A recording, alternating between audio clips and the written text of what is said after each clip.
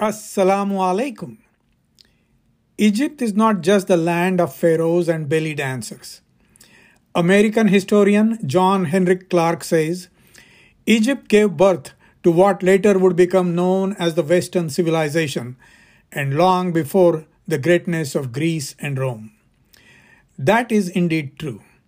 Greece, Italy, Egypt, and Turkey are naturals to each other. In many ways, their histories are integrated, and their cultures have influenced each other over millennia. Any serious traveler who has explored one of these lands is automatically inspired to visit the others. And so it has been for me. Borrowing from Robert Frost, I say, I have miles to fly, books to read, countries to visit, and sights to see.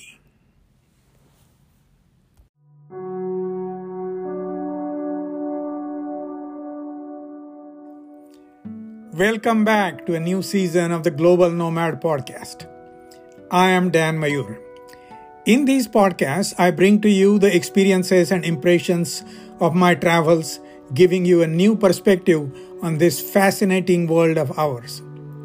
If you miss something, you can always skip back and listen again. These podcasts are based on my books, Global Nomad and The 4 L's, where a lot more interesting information awaits you.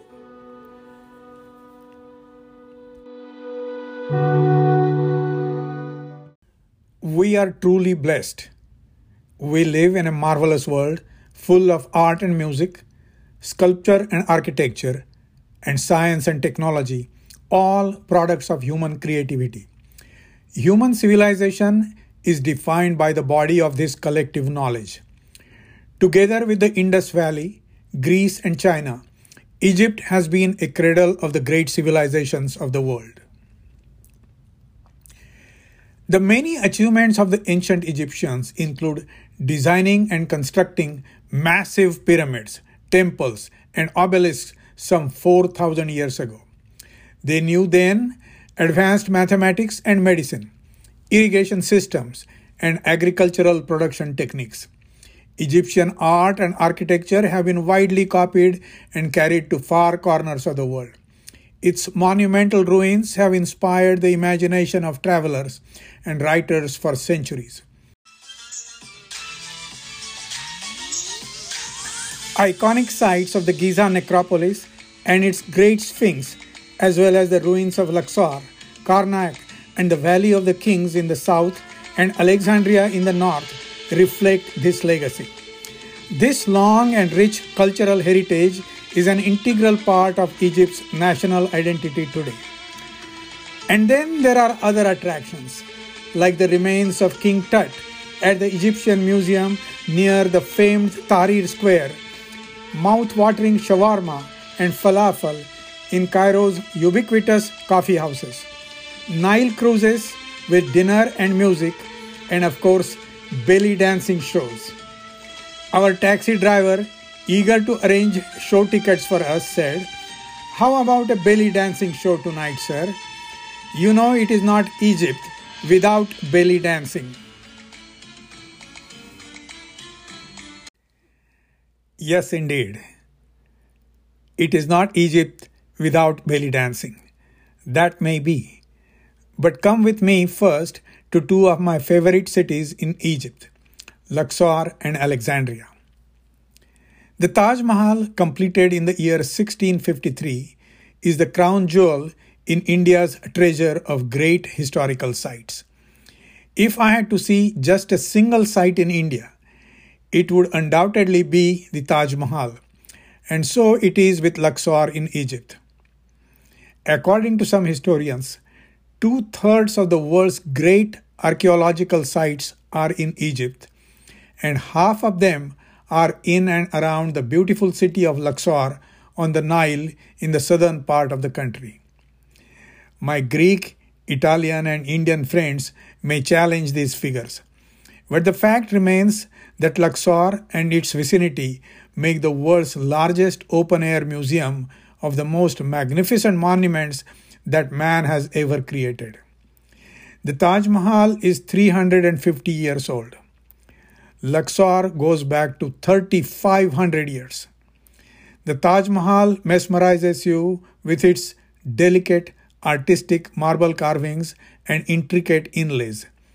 Luxor overwhelms you with the sheer size of its massive stone columns, pylons, and obelisks. Taj Mahal is pure beauty. Luxor is solid bronze. Taj Mahal is sex goddess Aphrodite. Luxor is the muscle man Hercules. The best way to enjoy the area is to take the hour-long early morning flight from Cairo to Luxor or Aswan and then take a cruise down the Nile, visiting several points of interest along the way.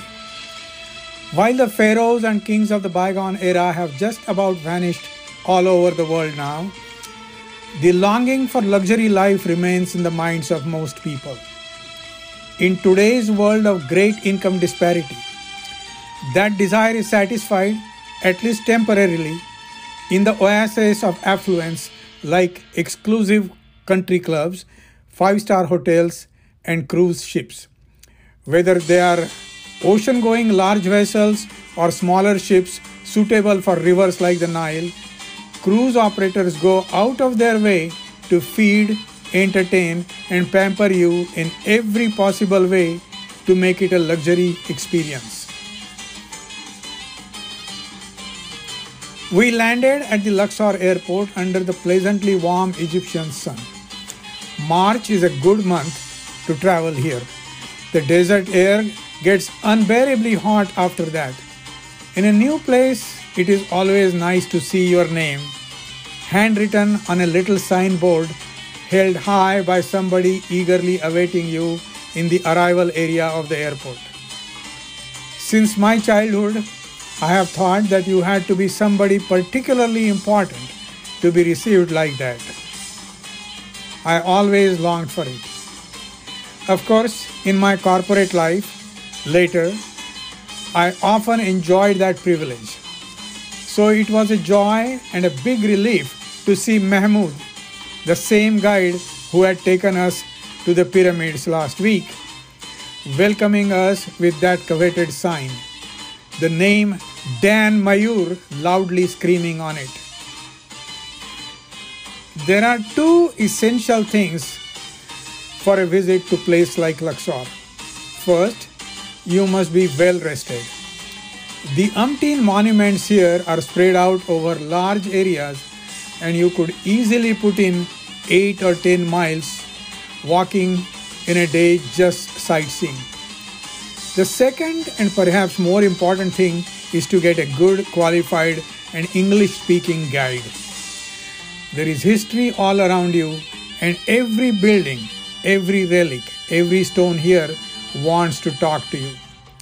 It has a story to tell. Somebody needs to interpret those stories for you. With 32 dynasties and several pharaohs in each, real and mythological stories of innumerable deities and humans, multiple Ramesses and Cleopatras, the 5,000-year-old Egyptian history is extremely complex and hard to remember. A local expert can help unravel some of that, focus on only the most important facts, and make the experience enjoyable. Mahmoud did just that for us. He is a proud and knowledgeable Egyptian. He is fluent in Polish and Russian because there has been a lot of Russian influence here, especially since the construction of the Aswan Dam in the 1960s. The Russians helped with it and provided a lot of employment to the locals. Mahmoud is a genuine chatterbox. In addition to the monuments, he talked a lot about the world and Egypt today, of politics and people, of the economy and the tourists. He said he loved America but hated Trump, and he would not talk about the Egyptian President General Sisi. Only 40-something, but a father of 5, Mahmoud is a devout Muslim. He said the life of an average Egyptian here was hard with a monthly income of only about $300. One reason is the lack of female education and their almost total absence in the workforce. The overall literacy rate here is at a stunningly low 40%. In perfect English, he said, quite matter-of-factly, that neither his parents nor his wife can read or write. How do civilizations that were once so rich and advanced in the arts and sciences come to this point? A point, it seems to me, of planned and imposed ignorance. As the conversation continued, before we realized it, we had arrived at the Valley of the Kings, our first stop. The Nile divides the city of Luxor into two distinct halves. The east bank is the city of the living, where the great temples of Luxor and Karnak are located. The west bank is the city of the dead, a large necropolis with its royal burial places located underground in the Valley of the King and in the Valley of the Queens. The striking thing here is the topography and the terrain of totally barren, undulating sandy hills and sharp cliffs, all hiding deep in their bowels well-preserved tombs. Some tombs have ornate decorations and colorful hieroglyphics that document the pharaoh's history in detail. The highlight here is the tomb of King Tutankhamun, which was discovered accidentally by British archaeologist Howard Carter in 1922. The underground tombs came into being after the pyramids became passé. They were too visible, open to looting and vandalizing, so the hidden tombs. Ancient Egypt was no place for women's equality. Neither is modern Egypt, of course. The burial places of men and women, kings and queens, were separated. Those for men were evidently much bigger and showier, and those for women were less conspicuous, like at the three great pyramids of Giza, behind which there are 6 much smaller pyramids for the queens and their children. The larger pyramids were only for men. Not too far from the Valley of the Kings is a majestic monument, the Temple of Hatshepsut, the only female pharaoh in Egyptian history. A powerful ruler, she dressed and acted like a man. She must have been the pioneering member of the LGBTQ movement of the era. Beneath the sheer, rugged cliffs of a mountain, the Temple of Hatshepsut symbolizes an extraordinary reign in Egyptian history. Step platforms, pillared porticos, and vibrant reliefs make it one of the most striking architectural masterpieces in the world. Hatshepsut became the queen during the 18th dynasty after the death of her husband. She adopted the title of pharaoh and ruled for more than 20 years. A statue depicts her with a lion's mane and pharaoh's beard. She has a male body in full regalia, a kilt, and a headcloth. The evidence of her achievements can be seen even today all around Luxor. She erected towering obelisks and built roads in honor of Amun, king of gods and patron of the pharaohs. Her temple, known as the Holy of Holies, is decorated with scenes from her reign and houses images of Egyptian gods. She died in 1458 BC and was buried in the Valley of the Kings. After her death, her stepson carried out a sweeping campaign to destroy her legacy by crushing her statues and defacing her images. The Temple of Karnak is the largest religious structure ever constructed by man. Karnak means the most selected of places. It was the main center for the worship of god Amun-Ra. Built over several centuries during the reign of 30 different pharaohs beginning in 2055 BC, this huge complex features a seemingly endless series of courts, halls, statues, and a sacred lake. There are a number of temples, colossal pylons, gigantic pillars, towering columns, long avenues of sphinxes, and a 300-ton obelisk that stands some 97 feet tall. Its size simply overwhelms you. The most impressive part of Karnak is the hypostyle hall, 54,000 square feet in area. It is large enough for the Cathedral of Notre Dame to fit in it easily. Its 134 massive columns, arranged in 16 rows, are over 9 feet in diameter, 35 to 65 feet tall, and weigh hundreds of tons.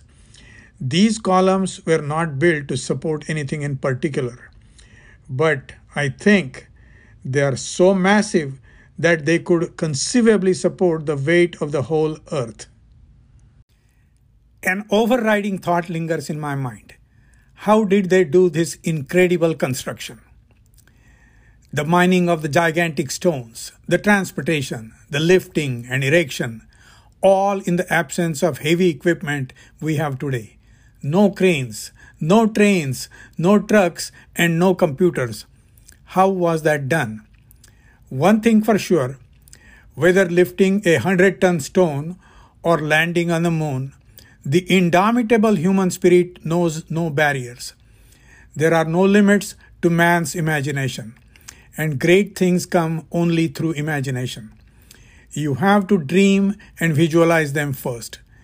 The columns were built so tall and mighty as an offering to god Amun. Wandering totally dazed amidst these columns of the hypostyle, the most awe-inspiring room in the world, it was a daunting experience for me. But a thought came to mind. This is an ideal place for Indian movie actors to do their silly hide-and-seek song and dance sequences. They wiggle their rear ends in front of every monument in the world, from Eiffel Tower to the Sydney Opera House. Why not here, I thought. Is Bollywood listening? As we stepped out of the temple of Karnak, half stupefied, it was already dark outside. We were tired and ready to retire to the hotel when Mahmood said, "Yalla, on to the temple of Luxor now, Mr. Dan."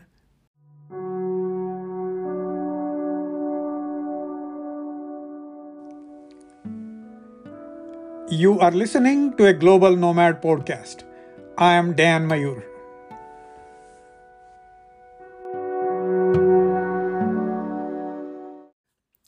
Recognizing that I was a little confused and not terribly enthusiastic at that point, after a long day of walking, he simply smiled but said nothing. He had planned it that way. A 10-minute drive and we were right at the middle of downtown Luxor, staring at the sight of a lifetime, a vast matrix of the gigantic columns of the Temple of Luxor, all beautifully illuminated to create a fairyland palace. It was unreal, fantabulous, a dream. The place was crowded with people, wall to wall, a congregation that seemed like 1,000,000 strong. Obviously, they knew what I did not. The time to see the Temple of Luxor is after nightfall, in the dark. It is totally surreal then. At the entrance is a monumental gateway constructed by Ramesses II almost 3,300 years ago. He is also known as Ramesses the Great, husband of the beautiful Nefertari and the most important of the pharaohs. 2 gigantic obelisks once stood here. Only one remains now. I have seen the other at the Place de la Concorde in Paris. I love Paris, but I don't like the idea of the stolen Egyptian obelisk being there. Former colonial powers like England and France have stocked their museums with works of art looted from ancient lands like India, Egypt, and Greece. These pieces rightfully belong to the host nations. They all must be returned under the auspices of the United Nations so that the locals can enjoy their heritage. Alexandria has always had a special appeal to me because of its name. Certain things, events, or people leave an indelible impression in your mind. Three people, fictional or real, have permanently enamored me: Robin Hood, Sherlock Holmes, and Alexander the Great. Young Alexander, the greatest warrior of all time, was said to be worried that his father Philip II would capture the whole world, leaving nothing for him to conquer. Alexander was strong, brave, handsome, and a winner. So I had to see Alexandria, the city he established in 330 before Christ during his triumphant march to take over the world. The multi-lane American-style highway from Giza to Alexandria reminded me of the traffic-less stretch of Interstate 10 in West Texas. The 220-kilometer span through the open desert where all you see is sand, sand, and more sand, and no people up to the horizon is deeply reminiscent of the dry and arid parts of Texas or Arizona. There is no sand there, but the soil is the same yellowish pale brown in color and supports virtually no vegetation. Alexandria, with its 5 million inhabitants, is the second largest city in Egypt and a major industrial, economic, educational, shipping, and trading center. Thanks to Alexander, the city became an important center of Hellenistic civilization. After his death, the Greek occupation of Alexandria lasted 300 years until the start of Cleopatra's reign. I was surprised to find that in Egyptian history, there are many Cleopatras. The proper name of the one we know from the Elizabeth Taylor Richard Burton movie is Cleopatra VII Philopator. She was a descendant of Ptolemy Soter, a Greek general and a companion of Alexander. She formed alliances with Roman leaders to keep them from occupying Egypt. Legend has it that she took her life when she felt her efforts were about to fail and the Roman invasion was imminent. This sounds like a Rajput woman committing Johar. I am sure Cleopatra was no Rajput woman and she must have her own reasons to do what she did. After her death, Egypt became a province of the Roman Empire. Alexandria remained the capital of Egypt for almost 1,000 years until the Muslims came in the 7th century and a new capital was founded near Cairo. During this period, Alexandria was the second most powerful city after Rome. Over the years, Alexandria has had its share of the first and the biggest. It was best known for its lighthouse and its necropolis, both considered among the 7 wonders of the Middle Ages. Most important, it was famous for its great library, the biggest in the world then. The details of Cleopatra's palace and its demise are fascinating. A few centuries after her death, 1400 years ago, a devastating earthquake and a huge tsunami hit Alexandria, sinking Cleopatra's palace, destroying and scattering its parts under 30 feet of water offshore. As I visualize the havoc, the stories of the sunken cities of Dwarka off the coast of Saurashtra in India and Atlantis, the lost continent in the Aegean, came to mind. Little was known of Cleopatra's palace until the 1990s when a French archaeologist uncovered the secrets of the sunken palace: statues, ornate carvings, and the remains of a series of gigantic columns. Diving among the historic relics, imagining the presence of Cleopatra around you underwater would be a totally unique experience on par with the wonders of landing on the moon. Probably a lot more romantic, but that is too adventurous for my timid soul. I prefer to wait for the high-tech underwater museum that the Egyptian government is building here just for people like me. Moroccan Ibn Battuta was the first person in the world who traveled for pleasure. Before him, people went from one place to the other only for a purpose, like war or trade. He is rightly the great granddaddy of the vacation business. He visited Alexandria in 1326 as a tourist. Over 30 years, he traveled to most of the Islamic world and many non-Muslim lands, including Central and Southeast Asia, India, and China. Near the end of his life, he dictated an account of his journeys. It was titled, "A Gift to Those Who Contemplate the Wonders of Cities and the Marvels of Traveling." That is me. How I would have loved to meet this first globetrotter. It was lunchtime. Too much history on an empty stomach is never good for your health. Mahmoud took us to one of the most popular seafood restaurants in Alexandria. It was called, what else? Fish Market. It was right on the water in the shadows of the citadel, offering great views of the Mediterranean and an incredible variety of seafood.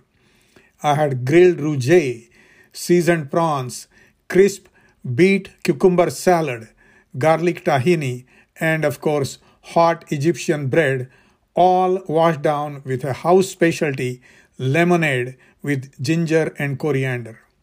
The rouget, a relatively small red fish, is a Mediterranean favorite with a flavor that is well complemented by the region's aromatic spices. Fried, grilled, or baked, it is a highly coveted delicacy of the region dating back to the Roman era. Fully satiated now, I was really ready for the highlight, the new library called Biblioteca de Alexandria, or simply BA. It is the reincarnation of the historic Great Library of Alexandria. The original Great Library was one of the largest and most significant book collections of the ancient world. It was part of a larger research institution dedicated to the Muses, the 9 goddesses of the arts. The idea was proposed by Demetrius, an Athenian living in Alexandria, and was built by Ptolemy II around 270 BC.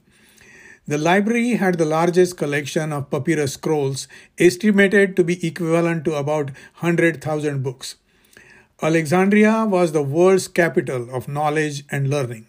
Many important and influential scholars worked at the library during the 3rd and 2nd centuries before Christ, standardizing the texts and the Homeric poems, developing library catalogs, and calculating things like the circumference of the earth. Alas, as the story goes, the library was accidentally burnt by Julius Caesar during the Civil War in the year 48 before Christ. What survived is said to have burnt in a second fire later. What is it with libraries and fires? I remember visiting the ruins of the great library of Ephesus in Turkey. It is said that it got burnt too. Of course, with papyrus and paper, there is so much combustible material in one place. What a shame it is that treasures of knowledge and records of the history of human civilization, so painstakingly collected by so many people over hundreds of years, get wiped off in a jiffy. Fortunately, the quest for knowledge continues. That is the most distinguishing mark of Homo sapiens, and therein lies their salvation.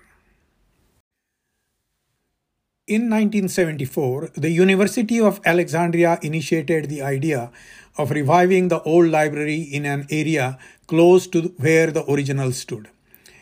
UNESCO embraced the concept and organized an architectural design competition for a building that would be worthy of the site and its great heritage. Of the astounding 1,400 entries it attracted, a Norwegian firm came up with the winner.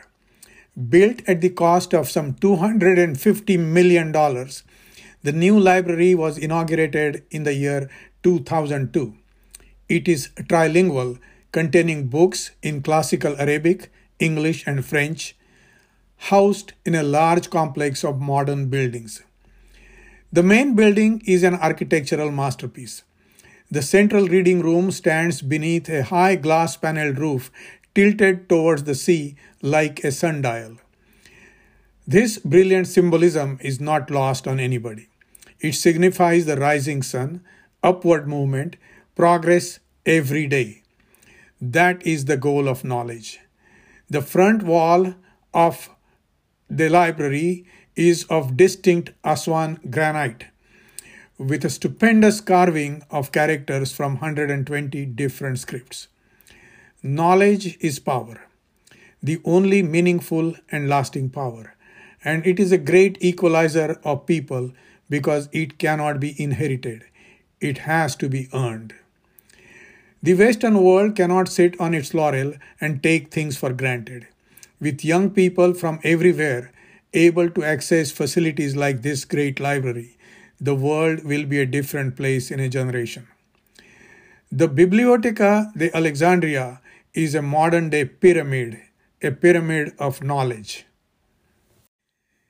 The sights of Egypt leave you awed with their vastness. Most countries have their own historical monuments and important works of art, but their context and time frames are equally important. When were they built? How? Under what conditions? When you think of Egypt, you cannot help but be stunned by what they have built and when. Reflecting on the great civilizations in human history, as a family-loving man, a thought comes to my mind. If countries were people, Egypt would be the muscular grandfather. India and China would be the loving and caring grandmothers. Greece would be the wise father. Italy, the college-going artistic daughter. And America would be the rambunctious son just entering his terrible teenage years. With all the idiosyncrasies of its individual members, this is a family dear to my heart.